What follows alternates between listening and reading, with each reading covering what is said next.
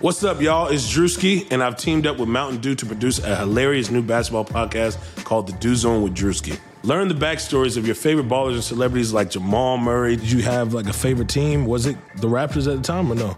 Was the Raptors even started around that time? Come on, bro. I ain't that old, fam.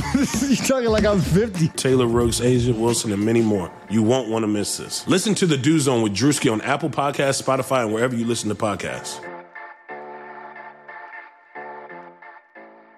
Hey, this is Megan Rapinoe. And I'm Sue Bird. We've decided to turn our crazy IG live show into a podcast for your listening pleasure. Enjoy the show. A Touch More. New episodes of A Touch More drop Tuesday only on the Blue Wire Podcast Network. Be sure to subscribe to the show on Spotify, Apple, or anywhere else you listen to podcasts.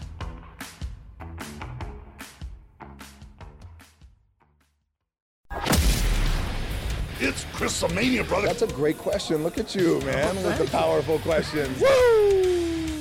This is the Chris Van Vliet Show. Chris Van Vliet Show. Ladies and gentlemen, Chris Van Vliet. Greetings and salutations, my friends. Welcome back to another audio adventure on the Chris Van Vliet Show. This episode is brought to you by Bet Online. And after I had Matt Cardona, a.k.a. Zack Ryder, on the show a few weeks ago, a lot of you tweeted me and sent me messages on Instagram asking, when's his tag team partner, Curt Hawkins, going to be on? Well, wait no longer. And he has such an interesting story because this is the second time he's been released, and you'll hear it here, but he dives into all the reasons why his first release, his firing, as he calls it, in 2014, was so different than the one he just had here on April 15th. Of course, Matt and Brian, that's Curt Hawkins' real name there, Brian Myers. Of course, they host the Major Wrestling Figure podcast together. You can listen to that wherever you're listening to this. And if you happen to be listening to this on Apple Podcasts, I'd like to thank you for leaving a review, or thank you in advance for the review that I know you're going to leave, because it only takes a few seconds. And that's really all I ask of you. I mean, sure, you can buy my merch on Pro Wrestling Tees or on my website, chrisvanvliet.com. But a review, I mean, that's really all I need. Just a few seconds of your time. And we're just 25 away from the goal of 1,000 reviews as I record this right now. The goal is 1,000 reviews before the podcast turns 1 year old on June 24th, which is totally going to happen now. Only 25 away. Getting excited about this. I also want to thank you for listening, and those reviews, they've been so important in helping to keep the show in the Apple Top 200 for the third week in a row. Oh, man. Reviews are like the biggest thing to help that out, so thank you. And reviews like this one from Dastardly Davey, or Dastardly Dave I, in Cincy. Hey, I live in Cincinnati right now, which I guess that means Dastardly Dave. We are neighbors.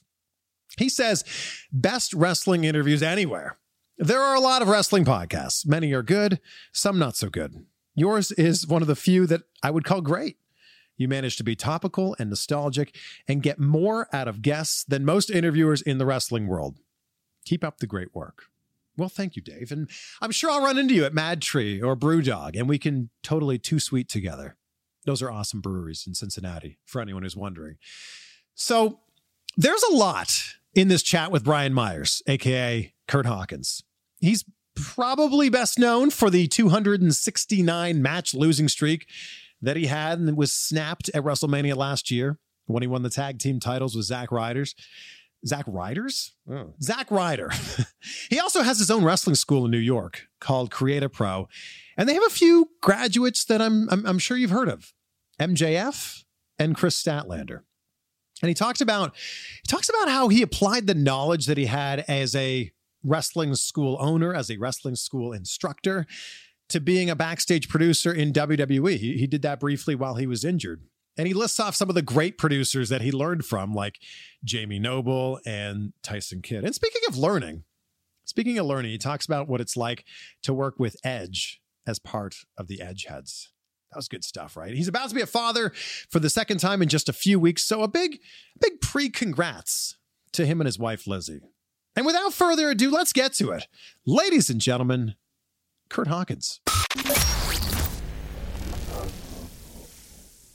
Thank you so much for joining me for this. Yeah, no problem. Thanks for having me. I was kind of thinking you might have the big headset like Matt Cardona had on, because you guys do host the podcast. We host the major wrestling. It's already beginning. This wonderful mug here is available at ProWrestlingTees.com. I think that's what makes the podcast work so well. We're very yin and yang. He's very over the top, as you experienced last week, and I'm a little more, down to earth. Just a little bit, right? Yeah. Mm-hmm. It's a yin and yang relationship, but it really works, Are you guys still talking every single day? Obviously, you're seeing each other every single week. I can't even tell you how many times I communicate with Matt Cardona every single day of my life, whether it's, at this point, I think we're in probably close to 20 group chats with different groups of people, guys we started with, guys we're in the main roster with, guys that are it just never ends. And then we, of course, have the Major Wrestling Figure Podcast business that we need to conduct day to day. So it's a lot of communication. I'm wondering if you can plug the Major Wrestling Figure Podcast as much as he did. I think he did so much that I don't even need to attempt that, but we're there. You can find us. I think people already know. Anywhere you're listening to this, you can find that podcast. Exactly. And on YouTube and things like that. Well, all over that's right. Anywhere you're watching it, or if you're watching this on YouTube, then I'll link it below. There we go. You're a pro. Wow. I guess that's what people do, right? Yeah. So how is everything in your world? Good. Obviously, the world's a little strange right now.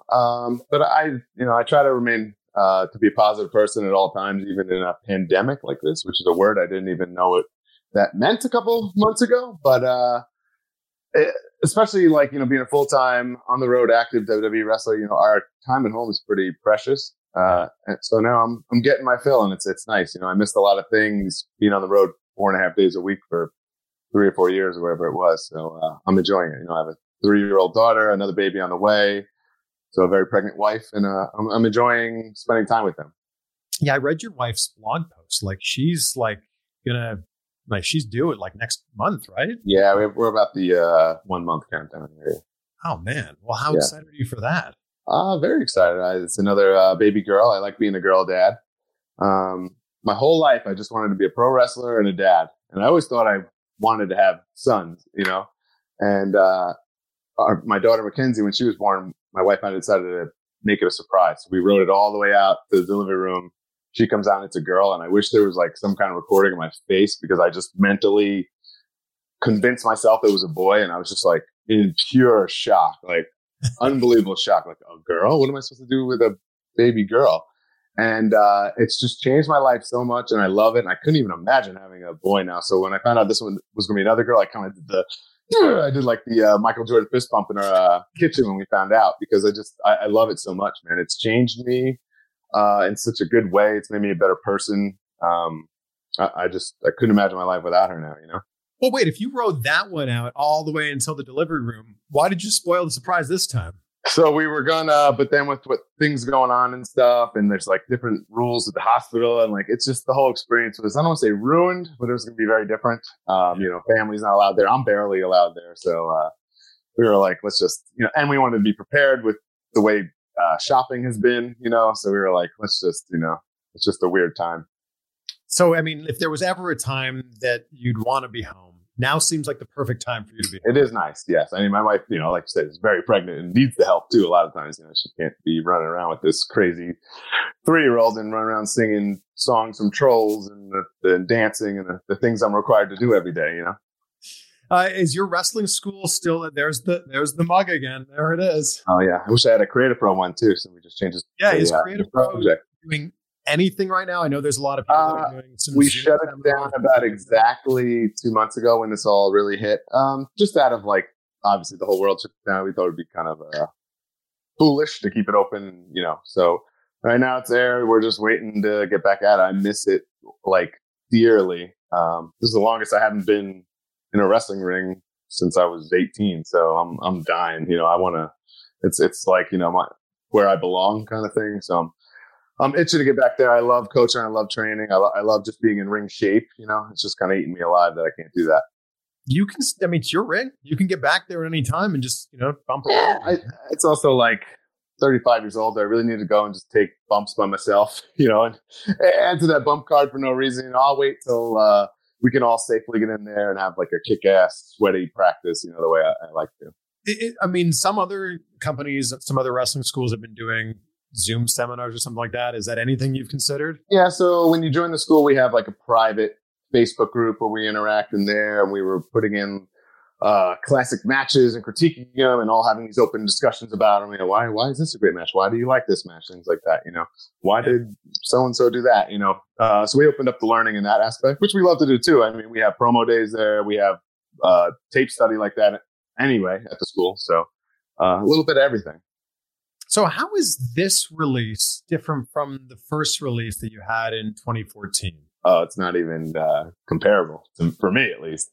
Mm-hmm. In 2014, I was dying to go. It was probably the worst point in my career. And it sounds maybe idiotic to say, you're making six figures and working for the WWE, but like I was being paid basically. I got hurt in 2012 and never ever got like full-time travel again. Like not even close. Like it'd be months, and then I'd go to a random TV and then months off. So I felt like I was being paid to not participate in something that I love, like to no end. So the way it made me feel was so awful that like I couldn't wait. Like I just wanted to go somewhere, even if I wrestled in a VFW in front of 25 people, just to feel appreciated was like what I wanted. I wanted to do my craft and be appreciated no matter what. And I felt so, it's weird to be paid to not participate in something you love was just an awful, awful feeling for me. So when I got that call in 2014, at first I thought they were going to like make me go to the PC and do something. And I was like, oh, come on. And they just fired me. I'm like, yes, to fire? Okay, yeah. I don't know why. Like looking back on it, maybe I should have just manned up and quit or something. But it was one of the best things that ever happened. Wow. And then from there, you went straight into the indies. Yeah, I got fired on Thursday. I wrestled Friday, Saturday, and just never stopped. Literally every weekend for 2 years straight. Traveled the world, traveled the country. Worked for Global Force, worked for Impact. So many awesome places that I still have great relationships with. I loved it. I got signed, Zach and I, or Matt, we got signed at 20 years old. So we didn't get to experience all that stuff. And I love wrestling in all shapes and sizes, whether it's WWE or, like I said, in a VFW in front of 20 people. I freaking love pro wrestling. So I needed to get all that out of my system anyway. And I had a great time doing it. So what's different about this time around? I just wasn't expecting it. I can be completely honest with you and everybody watching or listening to this. Like, I had just signed the previous spring a 5-year contract. I did some time in 2018 as a producer even when I got hurt. And I was just kind of not – I mentally was like, okay, this is my life. I signed this long-term deal. This is where I'm going to be. The seeds have been planted for like a career out of the ring with WWE, so I was really cemented in mentally and in my heart as being a part of this WWE family for a long time to come, So it was shocking. And I didn't expect them to let go of so many people in the middle of this pandemic when, even to right now, no other wrestling company has done so, but somehow the most powerful one in the world did. It's a little head scratchy. I don't make those decisions, but it is what it is. Well, I had Aiden English on recently, and he was quick to point out it wasn't just the names that you saw that were released; it's everyone that was working, corporate in the office. Like they wiped up the entire live event department. Every single person that was part of making live events go, market reps and the people behind the scenes and all these guys that work behind these live events are either furloughed or let go. So it's very sad. It's crazy sad, especially that WWE is like a big family. Like I said, you're with these people more than your immediate family most times, and you're with them for the best and the worst, traveling these hard schedules and, it's tough. I would have to think though, that the worst is over. I would have to think that stuff is starting to open up. Are you hopeful that, maybe you could go back there? Obviously it's never say never. And some people, I think I have a great relationship with WWE, people with the worst relationship ever have come back. So, I would never say never. I can't just sit around and wait for that and, feel sorry for myself. That's just not my style. I'm super excited. After I'd say about the 24-hour shock of being let go, it's like rear view mirror for me. I'm moving ahead. I want to do things I want to do. while I still can, while I'm still young and like healthy and feel great. And pre-pandemic, pro wrestling was like unreal, booming, on fire, all over the place. Like, so the possibilities and the opportunities are so endless and exciting. So whatever, it's like dwelling on an ex-girlfriend. I'm not going to sit around and wait for her to call me, like I'm going to go out and live my life. But the interesting thing is wrestling went from the highest of highs last year, 2019, the best time to be a wrestler, best time to be a wrestling fan. Yeah, and now it has gone to the lowest of lows, and it's just crazy how quickly that happened. I mean, life, things change, man. That's life, right? So, and you got to just roll with the punches. So I think from this low, we're going to see maybe even a higher high, because the wrestlers, the fans, everybody's going to be so appreciative of the art of pro wrestling when it's finally, back in its live form the way it's supposed to be. I think it's going to be a really exciting time. Well, I mean, you're a wrestler, but you were first a wrestling fan. So when you're watching, the content that's going on right now, as a wrestling fan, what's your take on watching these matches or participating in these matches without fans? I mean, obviously I understand it and why it has to go on and, the legality of it, I guess. But like I said, wrestling is live performance art, and it's not meant to be done, the way it's being done right now. And that's unfortunate. And really, it just breaks my heart, all these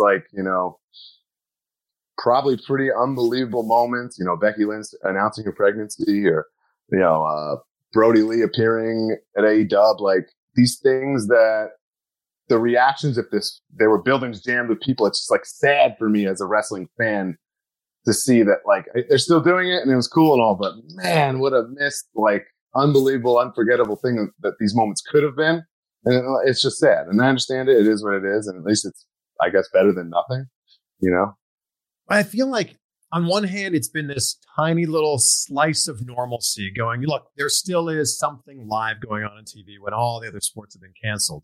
But at the same time, then you watch these matches and you hear the echo of, their feet in the ring, and you go, oh, maybe life isn't normal. It's not. It's definitely not normal. Like, wrestling's not meant to be presented like that. It's just it is what it is. Do you have a plan in place? Obviously, you being released in 2014 probably helped you kind of prepare for something like this. Oh yeah. I mean, like I said, I have so many contacts and, awesome relationships that I established back then. I still, friends that I've made and things like that. So, and like I said, wrestling, there's so much opportunity everywhere. Yeah. I think getting fired, like I said, I was not expecting this at all. So it really did blindside me, where like I wasn't thinking about, oh man, where could Brian Myers, the Prince of Queens, wrestle next? That wasn't even on my radar, because to me, it wasn't even a possibility. So it was a big shock. But I sat and I thought about it, and I was like, okay, I was making a lot of money in WWE, more money than I ever fathomed. My childhood dream come true. I had some incredible moments and things that are unforgettable. I have my family and my house, and I'm happy. And Matt and I have this podcast, which even if in WWE, if where you get creatively stifled, we have this podcast that's this incredible creative outlet for us, where we just go wild and really embrace, how much we still love pro wrestling and things like that. But the one thing that really bothered me, and that I feel like I had any control of, was that my in-ring career, bell to bell, had been stifled to 7-minute matches on Main Event. And I was going out there to the best of my abilities and making the most of those situations. Like, I've never, ever not given 110% in any match I've ever had, ever. But there's only so much you can do in that situation. So I feel like the biggest positive I'm going to pull out of this whole thing is that while I'm still young, healthy, in the prime of my career, I can go out and have barn burners with whoever, wherever I go, and really cement the legacy of my career in the ring, bell to bell, where it just was kind of flatlined. I feel like that's the opportunity I've been given in this firing, if you will. What's really ironic about your career is you got the most over by losing, like a lot. And it's just so ironic that it took you putting a whole bunch of people over for you to get over. It's one of the most proud things I've ever done in my career is I took literally nothing and turned it into something. And I took something that, and this is no shot, but 95% of my colleagues that I ever had would sit around and boo-boo face about it and be completely pissed off. And I just shoved it up everyone's ass, turned it into something cool because I had the foresight to see it, and it paid off. It really paid off. I mean, I got to win the Raw Tag Team titles in my hometown from my friends and family at WrestleMania, and I never had more fun during the losing streak. I never made more money. So it's just like people, at the end of the day, wrestling is a show, and you got to remember that sometimes, So everyone plays their part. Not everyone, I always say this all the time, not everyone can be Roman Reigns. Roman Reigns is the man. He's got a cool-ass spot. He makes a ton of money.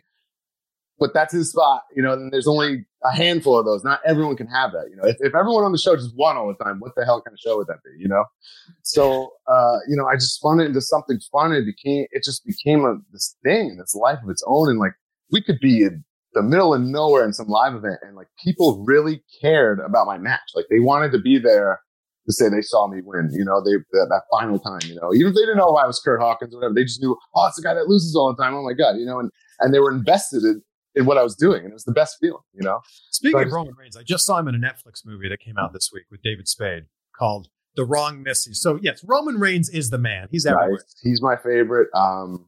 He's your favorite. He's my favorite top guy I've ever shared a locker room with.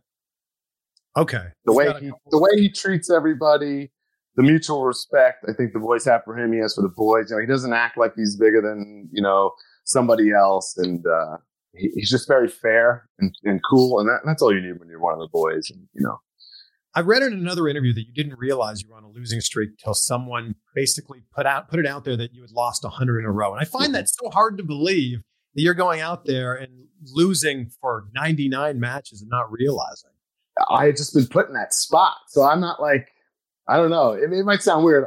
Like I said, I'm going to work and I'm doing what I'm told and doing it to the best of my abilities, but I wasn't showing up like, oh man, I hope I get a win today. Like I just don't think like that, So you just looked at the match card and just went, oh, I'm losing to this person. You didn't even need to see his name. I mean, when I got the streak, that was the best part. Think about all the politics that go into pro wrestling, like who's going to win and this and that. That part of my job was completely taken out. So I'm going in like, oh yeah, dude, what do you want to do? What's your finish? Oh, cool. I'll take that. Awesome. Like I wiped that out. So think about like the ease I had going into work every day. And then that somebody wrote like an article, like on a dirt sheet or something. And fans were like, I think tagging me in it, like mocking me on Twitter. And I was like, okay, that's definitely true. Like, I'm sure I've lost 100 matches in a row. I mean, I had vignettes that went nowhere. I didn't even win coming out of those when I came back. So like, I didn't really have, these crazy high expectations. I just wanted to have fun and do my job and do it well. Did you then start keeping track of your losses? That's when I started to. Okay. And I think the initial, to me, I was like, oh, if I can get to like 150, that would be like epic. And then we got past 150, get to like 200. I'm like, 200's got to be the one where they're going to be like, okay, let's do something. 200 comes and goes. And I'm like, holy smokes. Maybe, it was fun and it all worked out. But I was like, I kept thinking there was a couple times that maybe, okay, that's a lot of losses. Maybe this will stop, You would think take a step back. If wrestling was real, if someone was that bad at their job, technically, you think they would like be fired or something, character wise. Yeah. Well, so was there ever a point where you got to TV and they were like, oh yeah, you're in this 3-minute match in main event and you're going to beat, so-and-so. There was 100%. There was a time, I'll never forget it. I guess it was August 2017, coming off of that SummerSlam in Brooklyn. Yeah. And it was me versus Heath Slater on main event. And I guess in the meeting, Vince was like, we're in Hawkins' hometown. Let's give him a win. And then this Ryder came out to tell me, and he was like super excited. He's like, hey, you're going to beat Slater tonight. I was like, oh, no. And I was like, I have the streak on. I was probably at like 120-ish by then or whatever. And I was like, no, I kind of want to like ride this out and see where it can go. It's kind of exciting. Like beating Heath on main event is going to be forgotten by the time I leave the building. Like that's not worth it to me. And then I could tell the guy was like hesitant. And I'm like, look, I was like, everyone's wearing my streak in this company except Vince. Am I right in saying that? He's like, that's probably true. I was like, can you just tell him? He explained, and he like, thank God he kind of went to bat for me, explained it to Vince, and Vince was like, okay. I mean, I'm sure that's not a request he gets very often from talent, but it was worth it. And I'm sure it's not a match that he even watched or even remembered anyway. So the funny thing about that is that's another thing. People just boo-boo face about being on Main Event, like it's not important. That show airs all over the world, makes millions of dollars for the company and TV rights, okay? You're always on first or second. The crowd is unreal hot, no matter if you're, a high-level guy they know or you're and Joe Schmo. The crowd's just hot and excited to see wrestling. So that's exciting to go out there every time. And throughout my last run in doing these matches, Vince is preparing for the show, sitting in his office, and he has a monitor. And he's watching that. So like a lot of pushes and, career changes have kind of come from him just sitting there, not being bothered by anyone, actually getting his undivided attention, sitting alone in his office to watch your match. So it's way different than even I've seen matches live on Raw where there's like a barn burner going on, but there's 4 writers and producers running in and out asking him questions where like there's no way he even saw like one move in that match. You know what I mean? Yeah. Well, what a positive spin to put on that. I like that.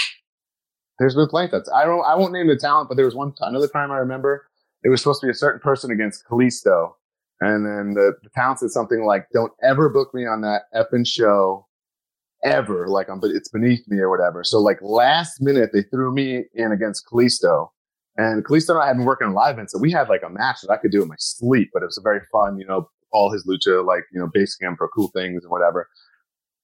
Do it, knock it out of the park, whatever. And it's just, another day at the office for me. But Vince watched it, and I think he pulled Kalisto aside, and he pulled me aside, and he told someone else, like, oh, God damn it, that match was good shit, that kind of thing. So, like, I don't know. When you first, realized, hey, I could turn this thing into a storyline, who did you have to approach about that? And when you pitched them the idea of, like, I just want to keep this losing streak going, what kind of response is that met with? I think for sure people, like I said, in business, especially people are sensitive about losing these matches and stuff. The perception of it is never good. But I was like, let's just go for it. Like, I'll be the best loser in the world. Like, let me just keep riding this out and see where it goes. That day in Brooklyn where it was brought to Vince's attention was a big turning point. I did where I was supposed to beat the local on Raw, and Corbin kind of screws me over and slams me through a table of tacos. That was a big turning point. I appreciated the crowd chanting, "We want tacos!" during that. It was just like, that was like where I was like, okay, like this is gonna work. Like if you just let it happen. And then there was a couple times where they put the ticker up on Raw for my matches and things like that. And then finally, I had like a main event match. I was all like, you get that adrenaline flowing, and I had noticed on my way out or to Gorilla, like there was like a line of superstars outside Vince's office. I was like, oh God, one of those days. And then I had this match. I just had my adrenaline flowing. I felt like I had this good pump, and I'm just like, and I'm walking past his office, and he hadn't come out yet to go to Gorilla for Raw. And I was like, what? Screw this. Oh, I knocked in. I was like, look, like the streak there's something going on. I just need your help. I don't need to win. Not at all. I don't need anything like that, but I just need like weekly representation on television as a reminder to the fans. That's it. I was like, I've done everything on my end, like on social media and at live events and on Main Event. I was like, I just need that little help from you with the exposure. And he was all bored. And then I got hernia like 2 weeks later. So like, I want to say like the following week. Yeah. But that's when he made me a producer for 2 months. Nice. Well, what was your best case long-term scenario? Because obviously it played out really well, winning the tag titles in your hometown at WrestleMania. I mean, that was pretty incredible. But when you first started this, what in your mind was your best case scenario? I literally tried to not think about it, because then I was like, then I'll go crazy if I'm trying to figure out like this, that. I thought there was like the Mania prior. I was like, man, winning the Andre would be kind of cool, or at least being in there to the end where people like are like, oh shit, is this it? Like just to have that moment. That was like the only time I ever even like kind of inch towards like maybe, because I just didn't want to think about it. And then the way it ended was so above and beyond my wildest dreams anyway. So, the patience kind of just paid off for me. I was there at WrestleMania, and like the crowd erupted because it's such a relatable underdog story. It's so easy. Like I said, Roman Reigns rules, but not everyone can be Roman Reigns. You got to tell different stories, and you got to have everybody on the card, if they're involved doing little different things. And like I said before, just having some kind of representation on the show, it just helps everybody, and it helps the show overall, I think. And I'm always going to feel that way. Is the plan moving forward for you to wrestle under your real name? Yeah. I mean, I established that the first firing. Yeah. And I think Matt and I have really established it with our fan base with the podcast. So there's no need. I'm one of those weirdos. Like, I've loved wrestling since I can remember. I was 5 years old. I saw WrestleMania 6 and just have literally never stopped loving it. And I don't know. I think I was just such a fan. I didn't think that these guys were characters. Like, I just thought Hulk Hogan was Hulk Hogan. There's no way he's Terry Bollea from Tampa. Like, he's Hulk Hogan. So in my mind, I'm like, I'm Brian Myers. That's who I have to be when I'm a wrestler, because that's what people's names are. I don't know. Ultimate Warrior was Ultimate Warrior to me. I don't know. Didn't make any sense. I feel like a new era of wrestling is being ushered in with everyone working under the real name, because you think back, we're about the same age. So you think back, the only people who wrestle under their real names are the people who had names outside of wrestling. Kurt Angle, right. Brock Lesnar, Dan Severn, Tank Abbott. Yeah. Everyone else got a gimmick name. That's true. Yeah, I think for the boys' sake and legality, like, whatever, you might, the stronger you can make, your brand and it's your name that you own forever and no one's ever going to take that from you, you're better off. So you're now Myers_wrestling on social media. Yeah, I figured that it was time to let the Curt Hawkins handle go. I can't imagine being on someone else's television with that, in the lower third. I don't think any promoter would appreciate that. So I imagine, you probably looked for Brian Myers, probably got taken many, many years ago. Whew, man, my name is so generic that, prior to meeting my wife, man, I could even meet women. I'd be like, find me on Facebook. And they're like, which one are you? There's 7 million Brian Myers, so. You're like, no, it's the Brian with an I, okay? Yeah, it was not easy I wanted my Instagram and my Twitter to be the same. And it was just not easy, man. I got it done, but. Whew. What is in this mug, by the way, that you keep flashing for everybody? This is Bang energy drink, actually. Oh, okay. I wasn't sure if we were drinking coffee or tea. No, I'm probably going to go get a little workout in when we're done here. So. Are you plugging Bang Energy? I love Bang. Bang wants to send me some free bangs. Yeah, sure. Well, there we go. It's happening now. Are you going to keep the long hair? Yeah, you know what? That was another kind of crappy thing about being fired the first time. I got hurt and I cut my hair and I was trying to come back to WWE with some kind of changes, and it just never happened. So I got fired, hadn't been on TV in consistently in 2 years, and I looked different. I was like, oh my God, I'm really digging a hole for myself here. I love having long hair. All the wrestlers that I admired growing up had long, cool hair. Bret Hart, Shawn Michaels, Mr. Perfect kind of thing. I pretty much, after that experiment of cutting it off, I pretty much decided that I'm gonna, ride it out Michael Hayes style until the day I die, and be a long-haired brother that's my mission now. How do you look? Your short hair looked good. I was a little bit jealous of how that looked. Yeah, I have a really talented barber from my hometown, Glen Cove, Brad Biz, and he's incredible. And I thought it was cool, but it just never, got me on television or anything. So I was like, and I just thought, when I picture pro wrestler, I picture long hair, long wet hair for whatever reason. So, the guys you just listed with the long hair, are those the guys that you grew up idolizing? Those were your favorites? Yeah, my first crop of like favorite wrestlers, like just from seeing it jump, was obviously Ultimate Warrior because of just, you know, the neon and the over the topness, and then the Rockers are like my be all end all as a kid. And I really loved Texas Tornado when I was a kid. Wow, like those are my first favorite wrestlers. And the next era, like 10 years later, was then it was like Mr. Perfect and Brett and Shawn forever and ever. And now it's Roman Reigns. No, Roman, yeah, he's the best. But I look at things differently now, like through like a worker's eye and stuff. Like I love Chris Candido is one of my all-time favorites. I love Brian Pillman, Eddie Guerrero. There's quite a few. Raven is one of my all-time favorites. All right, I got to take a minute to thank our sponsor for this episode, betonline.ag. And there is no shortage of action going on at our exclusive partner, BetOnline. NASCAR is back, and BetOnline has hundreds of other games, events, and sports that you can get in on.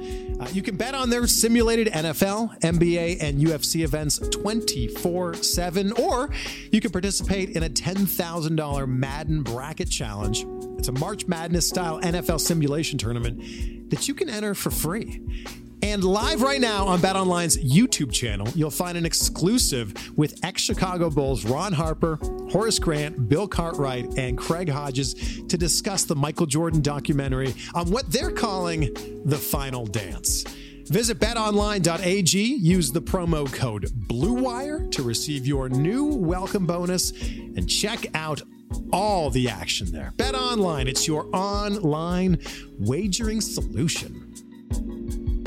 Growing up as a huge wrestling fan and now being a wrestler, has it made you love the business more, or has it made you see some kind of, cracks in the system here and go, oh, of course, but I don't like it as much? I think being a professional wrestler is such a gift, almost, a privilege. That's the word I'm looking for, a privilege. Yeah. And if you don't love it, you don't belong in it, because it's so strange and it's unlike absolutely anything else in the whole world. No other business, no other art. It's just like all to its own, like between everything, the pageantry and the politics and the this and that and the athletics, So I always told myself, if I ever lost that like boyhood wonder about it, then it's not worth it. Like if I didn't love it like I did when I was 5, then I should probably not put so much effort into something that's so insane like it is. So I've always tried to maintain that. I imagine being a producer probably made you love it more, though. I had that awesome talk with Vince. I got hernia. I actually think, and he denies it, but I think it was picking Zack Ryder up on a live event and slamming him. I got a hernia. And man, I was nervous. Like, it was such a low hernia. I thought something was wrong with like my testicles. So I was like pretty nervous. And then I got to the doctor and they were like, it's hernia. And I was almost like, oh, thank God. Yeah. Got it all situated, scheduled surgery, called the office, explained like, okay. They're like, cool. And I'm like, okay, it's like a 2-month thing.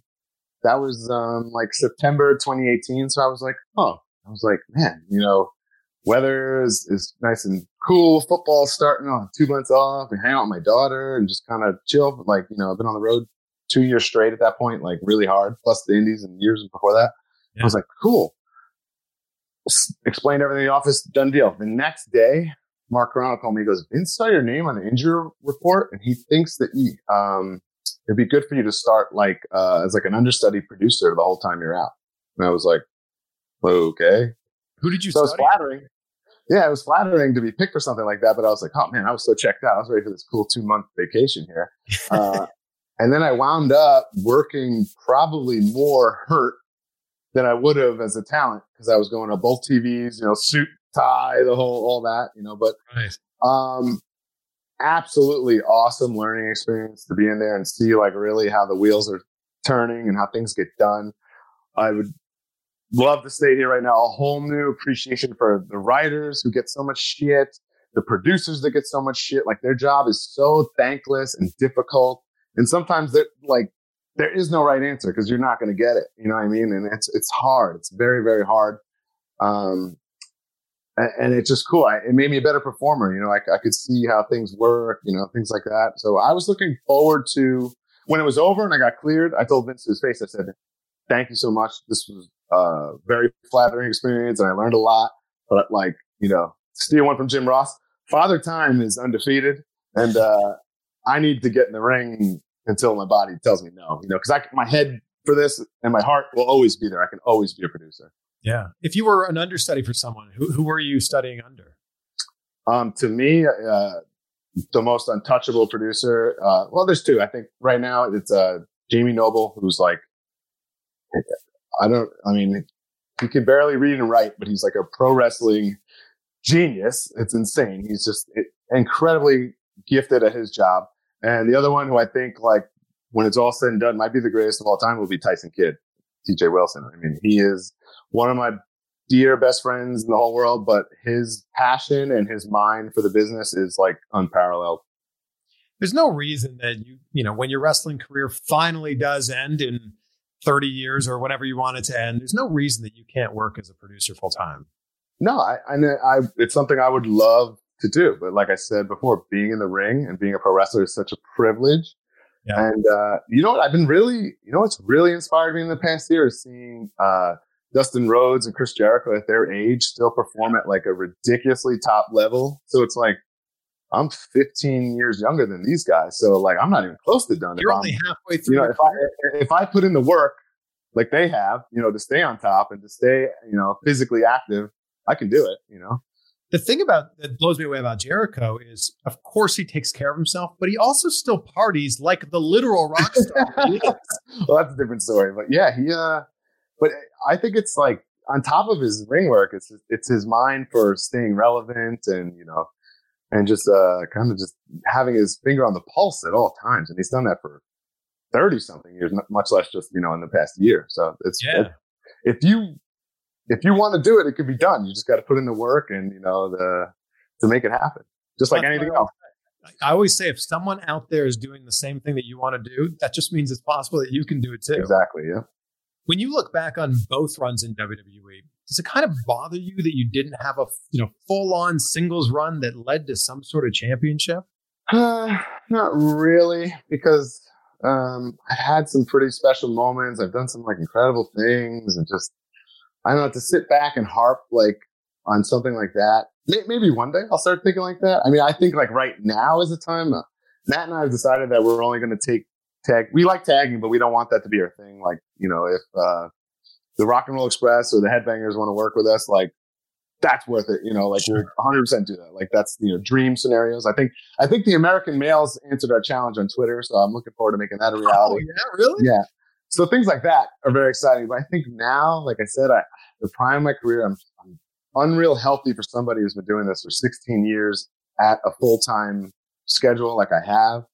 And like I said, my career was stifled in these 7-minute main event matches. And now I can go out there and make these towns, do 25-minute barn burners, show people that I'm one of the most fucking talented wrestlers in the whole world, you know? And I believe that in my heart and in my mind and my confidence. And I've had the experiences to back it up. And I'm ready to prove that, you know? Yeah. I'm really fucking excited. When you talk about those highs and those lows, what is the one moment that you look back on and you go, man, that's what makes it all worthwhile? To me, ending the streak, like I said, I had the patience and the foresight and the not being a mark for myself-ness, if that's even a thing, to like just go with this. Like I felt like it was something and it could be something. And then the payoff, which I say to people all the time, in WWE, when you go to your hometown, you normally get like, you know, shot with sewage or something, like, you know, not good things don't happen to you.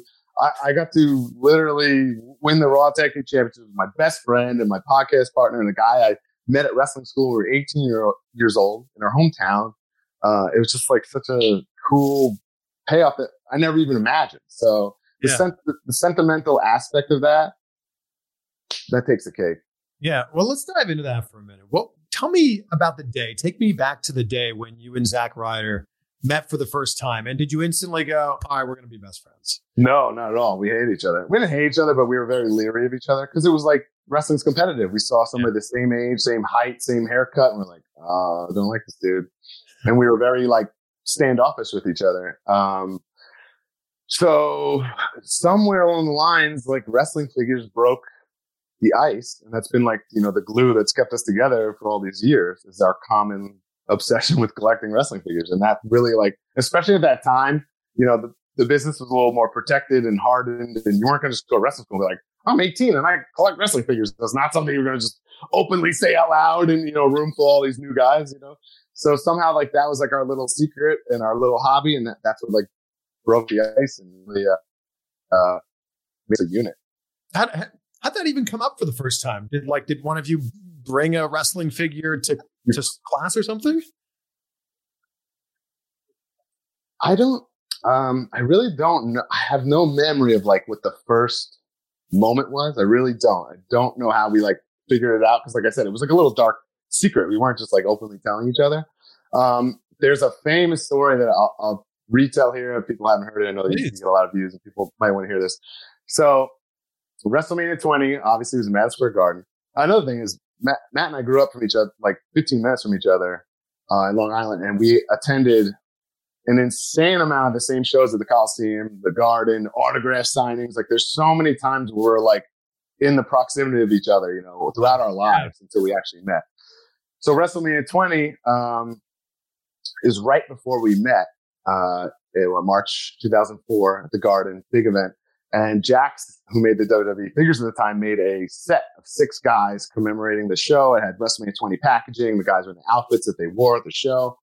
So at the time, we were going to the same summer school, like a college or whatever, and we were taking classes. And my buddy found them at Toys R Us, and he called me that morning, and he goes, "Hey, man, I found a case of them." So a case, there's a set of 6, there's 2 sets, and there's 12 guys. He goes, "I took 6, a set for me. There's another set. I hid them old school Toys R Us style in the rafters for you."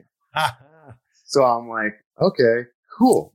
So I'm just meeting Matt. We're becoming friends, like barely know each other, but we know we're going to be a tag team and like, something's going on. So I call him. This is before class. We had 2 different classes, but at the same time. I said, "Hey man, my buddy just called me. I know you're looking for these figures. They're red hot. Like no one had seen them yet, like in the store." And I said, "Obviously there's only one set, but I'll split it with you. Like I get 3 and you get 3, and then we'll piece together the rest some other time. But at least it's a start, for both of us." Just, "Oh, cool, man. Thanks so much. Thank you for doing that." Yeah. So we go to class. 90 minutes later, we both race over to Toys R Us. We meet in the parking lot. We go in. Digging through the rafters, nothing, no figures. I'm just like, man, I guess someone, that's the oldest trick in the book. You're like, whatever, someone found him, we'll find him soon, whatever. And he's like, okay, yeah, no problem. I have no idea why. But 2 or 3 years later, on a drunken night, he admits to me that when I called him that day, he hung up the phone, called his dad, and goes, "Dad, can you go to Toys R Us and get this whole set of figures that's in the rafters?" No. Yeah, behind my back. And then I don't know if the guilt was eating him alive or whatever, that he just randomly, drunkenly told me years later that that's what he did. The fact that he played along, though, and went to the store and went, "Oh, I know. Yeah, that's like the real, this guy is something wrong. Wow. Yeah. That's like a total heel move. Jeez. Yep. Like a real life heel. Yeah. So have you started to think about who your character is going to be, who Brian Myers is going to be when you can step foot into a ring again? I have thought of that, but I think with the Major Wrestling Figure podcast and how and even the way I'm being with you right now, I have nothing to hide, man. I lay it all out there. Like I am who I am. I don't think at this point me becoming, the boogeyman is really on the table. People I've bared my soul in this show, and our fans are they're so committed and so loyal that I just think Brian, with that pro wrestling volume turned up, is all I really need to be at this point. I've been doing this too long. People know who I am and what I'm about. They know I always think the storylines in television where someone's dating so-and-so, when that okay, they're on Instagram with their family, it doesn't make sense anymore in this day and age of pro wrestling, So I think who I am and what I'm doing is just with that volume turned is all it needs to be. I just think you're so underrated in the ring. And thanks, man. It's been so long since we've actually been able to see what you can do. Actually, when was the last time? Can you think back to the last match where you really had a chance to go out there and leave it all in the ring? I don't think I had that opportunity in WWE because, like I said, I was playing that, the losing streak role, which obviously you're not really going to have barn burners with people. I never had, besides Mania. Actually, my last match was the kickoff on pay-per-view. Besides that, I don't think I had any other pay-per-view appearances where the time was allotted. We had a couple with Revival and the Usos where we were given 2 segs on Raw, and maybe the Viking Raiders once or twice, but that opportunity just really wasn't there. So we'd have to take it back to 2015, maybe, some indie matches that you were. Oh, for sure. In the indies, I went all over the place, you wrestled everybody. AIW in Cleveland. I did PWG. I did Alpha One in Canada. I did Beyond in Rhode Island, places like that where I got to really just kind of. I saw Slater on your show where he was like, "Man, I want to fly like a bird, be free." Birds. Birds that fly. That's me. Yeah, that's where you get the chance to just open up creatively. I actually told Heath that on the phone. I said, "Dude, man, once you get out there and you realize this isn't a 7-minute main event match and." People are chanting your name and it's like riding a bike and you remember, you're going to feel like $1 million, man. But where's the balance though between making, $500, $1,000, whatever your rate happens to be on the indies and doing it in front of the 500 people that are there, or going out there and making the 6 figures in WWE, but not having those long matches? Where's the balance there?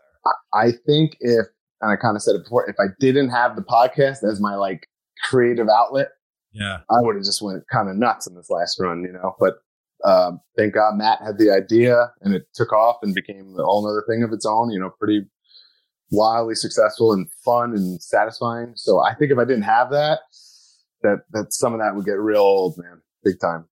Especially when I first came back to Boys Night, we called it the live events I did for the first 2+ years. We called it the Jabroni Tag. There was always like a 8-man or sometimes a 10-man with just whoever's left over, basically, and like you're getting in there for one spot and getting out. You know, it's harder to put your boots and gear on than it is to actually perform. So that's the fine line. You know, I was making more money than I ever made in my career, more money than I ever could have imagined, you know, in pro wrestling. So like, and again, like, it's not real, you know, I'm not really losing. I'm not really this, you know, I'm playing my role in this film, you know. I'm not one of the Ninja Turtles. I'm a foot soldier. It is what it is. It's still a spot. Like a putty in Power Rangers? Yeah, and you explode. Except I didn't get hurt that often, so no. Are we going to be seeing a return of the cane? No, you know what? The cane stemmed from me being the biggest Brian Pillman mark. And I love Lights Out, ECW debut, and he's in there with the cane, which is a shoot because he got in a car accident. But I just thought it looked so cool, this dude with the cane. And I was like gung-ho and like getting it over. And like, I feel like I have, like, people finally, like, I never really got to use it the way I wanted to, you know, like cheap shot people and things like that. Like, it could have been more, but I got like action figures that come with it and people associating with me with it.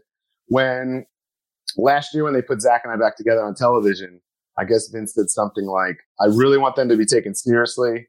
So he was forbidden to do the woo-woo and broski and all that. And then he said, no more cane for me. And I was like, you know what? The most powerful man in pro wrestling said, no more cane, no more cane.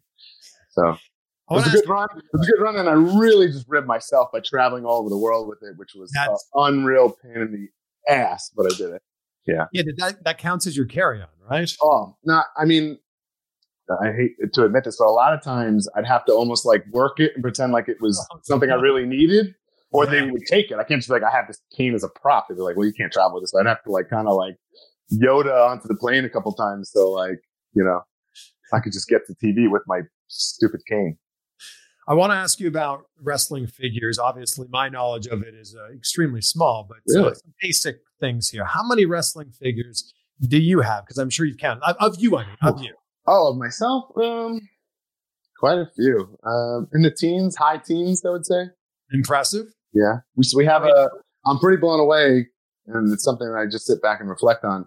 We have almost like a Legends figure coming out, and it's Edge, and it comes with my head and Matt's head, and you could just the heads. The idea, the marketing idea behind it is that you have to buy 3, and you know, can have the Edge and his Edge heads from that run, and it's labeled under the flashback packaging. So like essentially we have like Legends figures coming out, which I was like, that's kind of mind blowing. I've been doing this long enough to have something like that. Yeah. I'm glad you brought up Edge. What do you think was the biggest takeaway that you got from working with him? I tell people, man, that year Matt and I got to watch, in my opinion, 2008. He is the best wrestler in the whole world. 5-tool player, hands down, best pro wrestler in the whole world. And he's the world champion, and we got to watch him day in, day out from the best seats in the house, study and learn, and literally sit in the back, you know, in a circle with him and Undertaker, call a match, and then go out and do it. Like, how invaluable is that learning experience? Like, who else has done that in their career? You know, and that's the kind of experiences that we got to have. And it was for almost a year straight, you know? So it was like seeing what it takes to be the WWE champion and be good at it and be successful. I mean, it's just totally invaluable. And then beyond that, and you kind of touched on it before, you know, in the business, you know, you love when you're a kid and it's so innocent, and then you get involved and there's all these other aspects. And it's like, there's been for sure people that I've idolized that you meet and they're the biggest letdown ever. And it's like, holy smokes. But then when you meet guys that you idolize and marked out for, and then they're the fucking coolest guys ever, like Edge, then it's like, you can't beat that feeling. You know what I mean? So, and he's been just the man, and we still call him Uncle Adam, always in contact with him. I always ask him for advice and things like that, you know. And really, he took a chance on Matt and I, and he had no clue who we were, man. It was just a dumb pitch we threw against the wall, and he literally saved our careers. But I mean, when you think about that pitch, like, here's a guy who's a main event player, and you're basically saying, hey, can we kind of be your lackeys. And that is definitely like shooting for the stars. It was wild. And he had no reason to say yes, like whatsoever. Why do you think he did? I don't know. I don't know, man. And our relationship with him at the time was hello and goodbye. Like we didn't know him. Like it's crazy, absolutely crazy. A career altering decision that he made, you know. And I think Matt said it like, if that doesn't happen, we're probably gone in like 07, 08 at some point, you know. And our careers are a completely different path. Yeah. And that was back in the old WWE days of like 0 strikes, man. You know, you got 0 strikes and so. How surprised were you when obviously you found out he was going to make his return before he showed up at the Rumble? But you know, when that started, you know, that the word started getting out about that, how surprised were you? He let me in on some of the stuff, so I wasn't that surprised. I was surprised like that his neck had healed that enough to do something like that. I didn't even think that was on the table. So I mean, it's amazing. You know, I think it's cool that his daughters will get to see him perform and stuff. I think that's a lot of my motivation. Like I want my kids to see me wrestle and see me wrestle at a high level, you know, so that it's not just something they live with, you know, on the network or, you know, in photographs. Yeah. Well, what if your daughters one day want to follow in your footsteps and become wrestlers? I'd be all for it, man. You know, women's wrestling is incrable these days. I mean, the opportunity. I trained Chris Statlander, who's one of my. Before Chris came along, I used to say like nobody's my favorite student. You know, I like you all equally, but I just go, guys, Chris is my favorite. Don't even bother. She's the best. She's my favorite student of all time. So I think women's wrestling, it just keeps getting, you know, to new heights. So if that's something that she thinks is cool and is passionate about, I'll be all for it. When Chris walked in, were you like, she's got it, like she's going to be great? Great. I don't know, but I knew like that she was gifted, like athlete. She wasn't a fan. She wasn't really a wrestling fan. She kind of discovered it very late, but she was just very gifted athletically where I was like, okay, like this could be something here for sure. Who else, you know, that has trained with you that we might see elsewhere? I have a lot of talented guys. Like I'm just so proud of the school and the camaraderie that exists at Creative Pro. You know, if someone's got a bad attitude or just doesn't fit, we go, you know, we don't need your money. Like hit the bricks, you know. So, but I have a student who's been with me from day one named Max Caster. I think that people are going to start to see once wrestling returns places. Obviously, MJF is one of my guys. Yeah, I'm sure you've heard him. So Pat Buck and I are pretty proud of him and what he's done as well. There's just too many to name. I don't want to leave anyone out, but like, it's just a great place. It's my happy place. You know what I mean? I've always wanted to own a ring and, you know, it's like my little playground. And then I've surrounded myself with all these other like-minded and passionate people, you know, and Pat Buck and I've really protected it. It's a special place. For someone who might be listening and, you know, they're ready to get in the ring and start training when they're able to, and they live in your area. How is it set up there? Do you do it like, is it a couple times a week? Is it, you know, intensive? Yeah. Well, now that Pat and I both don't have weekly jobs, the schedule will probably be a little different, but we were on like a regular Tuesday, Wednesday, Thursday, my day, his day, and then sometimes an optional class on Sunday. But I always thought like we have set times for the beginners classes and like open ring where, you know, there's veterans in the area like VSK and guys like that you've heard of that come and work out, and you know, there's always somebody around, you know, the MJF obviously and stuff. I lost my train of thought there for a second. You know, I recently went to Sean Spears and Tyler Breeze's wrestling school Flatbacks, and they're basically saying this is an 8-week intensive thing, and by the end of the 8 weeks, you'll be ready to work a match. Okay, so we don't do that at all. We have a 2-year minimum.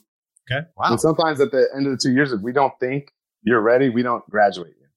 So you have a 2-year minimum that we need to, cause like, I just feel like for me and Pat to put our stamp on you, say like, we train this person, you know, we could say that and then we could never see you again. And you're going all over telling people, you know, maybe you're acting like a dipshit or whatever. And then it's like, it reflects on us, you know? So we don't do that. You got to at least put the 2 years in and then we put the stamp on you. So, what I always say is it's just like a regular gym. If you sign up to a gym and you don't go and lift weights, you're not going to gain muscle. You're not, you know, this is the same exact thing. You pay us, you come, you put in the work, you come 3, maybe 4 days a week, you're going to excel in pro wrestling. It's like anything else in life. If you put in the work to get better, you will, because we'll always be here. The doors will always be open. The opportunity to learn is going to be plentiful. It's just wrestling has to be in your heart. It has to be in your mind. And when you walk out of that building, you can't just not be thinking about it, man. It has to consume you. And that's what's going to make people great. That's what separates, the weekend warrior, which is totally fine. There's people, I equate it to like my high school buddies playing softball. Like, that's fun. It's just something they do. And they're not trying to get to the major leagues. It's just like a recreational thing they do. That's totally fine. But if you're trying to excel at this, you got to put in the work. Yeah. But that's with anything. That's with whatever you're passionate. 100%. Yes.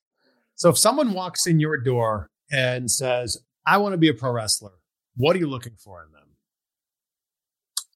I've learned from being a coach, like, not to judge a book by its cover, because I've had guys that I literally looked at the first day and was like, oh boy. And then they're still there, and they're some of the hardest working guys I have. And like, they're talented, and, and then there's, the other case where it's like, oh God, I've had, man, we could do a whole nother interview on, like, the walks of life that have just come in there that still somehow, like, think wrestling is completely fake, or just like, I've had a dad go like, okay, so he signs up, and then when's he on Raw? And like, that was like a real question. And I'm like, staring at the guy like, this is 2019. Like, you have the internet and all these things at your fingertips to at least get some kind of understanding of what you're getting into here, or whatever. Or like, I've had a kid come in and go like, yeah, I saw online that the ring's just a trampoline, and he smacked it as he said it, and then he felt the wood, and was like, you could see like he saw a ghost, and I'm just like, oh boy, And there's some people like, they come in and they're so disrespectful or so like aloof, and I know they don't belong. That's when I'm like, that's it. And I'll crank like the Metallica, and we have this hard ass practice, and I'll never see him again. I know that, But there's way more of those than an MJF that walks in the door, and you just got to understand that that's what's going to happen. What do you think's the biggest misconception? That it's not hard work for some reason. But I think, they use the F word, fake, for wrestling. Like, wrestling is fake in the sense that it's, scripted television, but like the athleticism and the conditioning and things like that are like very, very, very real. So I don't know why I hate that wrestling gets that bag sometimes, that rap. I trained in Toronto. I went to the Squared Circle when I was in college. I didn't finish training because I ended up finishing my college degree. Okay. The thing that blew me away the most was how much running the ropes hurt. Like that. Oh, yeah. Like when you first do that, you're like, oh, these things aren't bouncy at all. I'm also dreading that because, like I said, I've been out of the ring for so long. Normally you're like kind of calcified and hardened. And that's like, that wouldn't bother me a couple months ago. But now I feel like my first time back, it's going to be like literally like starting all over again. You're like, oh God. Are you going to get bruised up again, you think? I think for sure, because it's been so long. Yeah. Wow. Yeah. I think it's before we wrap this up, I just want to know how you became a Mets fan. Because they're not very good. What? Are you a baseball fan? I'm a baseball fan. What's your team? Blue Jays. Okay. I mean, Blue Jays are a very cool up and coming team now. I mean, they got like young studs. Yeah, that's kind of the case every year. It was weird. Like when I was a kid, I kind of didn't really have like Mets or Yankees. I liked them both. Okay. But my favorite player was Mike Piazza, and I think that's because the long hair, the beard, he looked like this cool pro wrestler dude, and he just had so much swag, I guess. And I really took to him. I'm like, this guy rules. Then he gets straight to the Mets, and I'm like, that's fate. Like, and I just went all in from that moment on, as a diehard Mets fan. So I'm not always the easiest, but it's worth it. When I grew up playing baseball. Now my dad and I travel to a different baseball stadium every single year. And awesome! We haven't been to Citi Field yet. Really? I love it. I mean, obviously I'm biased as hell, but I think Citi Field's really fun. We've been to 22 stadiums, but Citi Field's not one of them. Nice. I have a little, it's over there. I have a chart, and you can like lotto ticket scratch off where you've been. Have you seen that? Yeah. So it has all the stadiums, and I had a bunch of stuff lined up this year. I'm kind of sad that I'm not going to get to do it, but yeah, I take my dad to opening day every year to Citi Field. So that's our thing. But yeah, I'm trying to get to all 30 as well. So if we take the bias out of this, I'll take Rogers Center out. You take Citi Field out. Mm-hmm. What's the best baseball stadium? I mean, Rogers Center isn't even in the conversation, so you didn't have to do that. Yeah, terrible stadium. Yeah. I'll put it out there. Well, yeah. My favorite. Man, I was pleasantly surprised with Kansas City. I went last year. It was like a lot of fun, very family oriented and like so much to do. It was a beautiful day. Man, my absolute, I don't want to pick like Fenway or Wrigley because I just feel like that's so typical because they're the best though. But they're so old school. You know, when asked this question, I feel like that's the common answer. Yeah. I don't know, man. It's tough. Well, I think you can break it up into two. You know, what's your favorite old school and what's your favorite? Yeah. I like big modern stadiums where it's like fun and interactive and, you know, because I'm just such a baseball fan. Have you been to Milwaukee? That's like, I think number one on my list I haven't been to. It is beautiful. Yeah. Stupid little hornswoggle. Hates baseball, knows nothing about baseball. And he's thrown out the first pitch there like 7 times. Did it make it play? That I don't know. But I've never been there. And I'm like, God, you've been there that many times and done that? Sucks. That stadium blew me away of all of them. All right. Well, I think it was perfect timing there to bring the mug back up to plug the major wrestling figure podcast. There it is. Yeah. Major wrestling figure podcast. I'll put the link down below. Brian, it's been great hanging out with you. Thanks, man. Thanks for talking to me. I was thinking, I was like, I don't know if we've ever met, but I think I met you in the lobby in passing when you were interviewing Ziggler. Yes.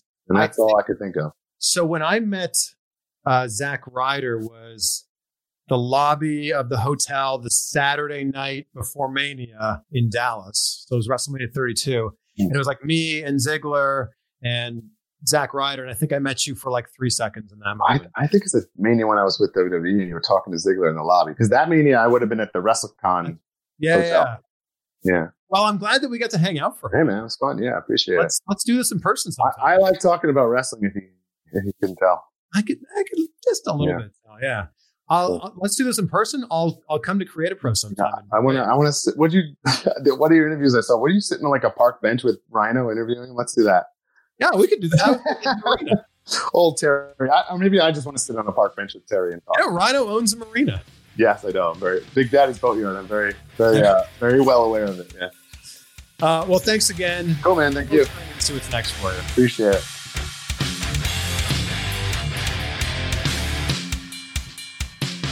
Well, there you have it, my friends. And I didn't expect that we'd end this one talking about baseball stadiums, but I do love the tradition that my dad and I, Dirk Van Vliet and I, have going to different MLB stadiums every year. I'm not sure if we're going to be able to continue that this year, though. We might have to hit pause on it since they might not be playing baseball in front of fans. But I'd love to hear what your favorite baseball stadiums are, because we listed off a few of our favorites there. If you enjoyed this chat as much as I did, share it with a friend, or better yet, take a screenshot, tag me at Chris Van Vliet, tag Brian, he's at Myers_wrestling, and you can find the Major Wrestling Figure podcast with Matt Cardona, aka Zack Ryder, on YouTube or wherever you're listening to this right now. And I have no doubt that Brian's going to leave his mark on wrestling as soon as he can start getting booked again. And I just think there's going to be such a huge resurgence in indie wrestling and just wrestling as a whole when everything does open back up and everything, does start getting back to normal here. And like I mentioned in our chat, I could definitely see him working full time as a WWE producer once, he decides that his in-ring career is done in 10, 15, 20, however many years from now. He just has such a great mind for wrestling and just such a passion for life. John Dryden said it best. We first make our habits, then our habits make us. That's good. I got to tell you, it was so exciting this past weekend. Restaurants here in Cincinnati opened back up, and I went out and had my first beer in public for the first time in over 2 months. Gotta tell you, that was the most delicious beer I've ever had. Yeah, it was so good. I hope that you're doing well. I hope that you and the family are safe and healthy. And we've got some great interviews coming up in the next few weeks. So we will see you soon.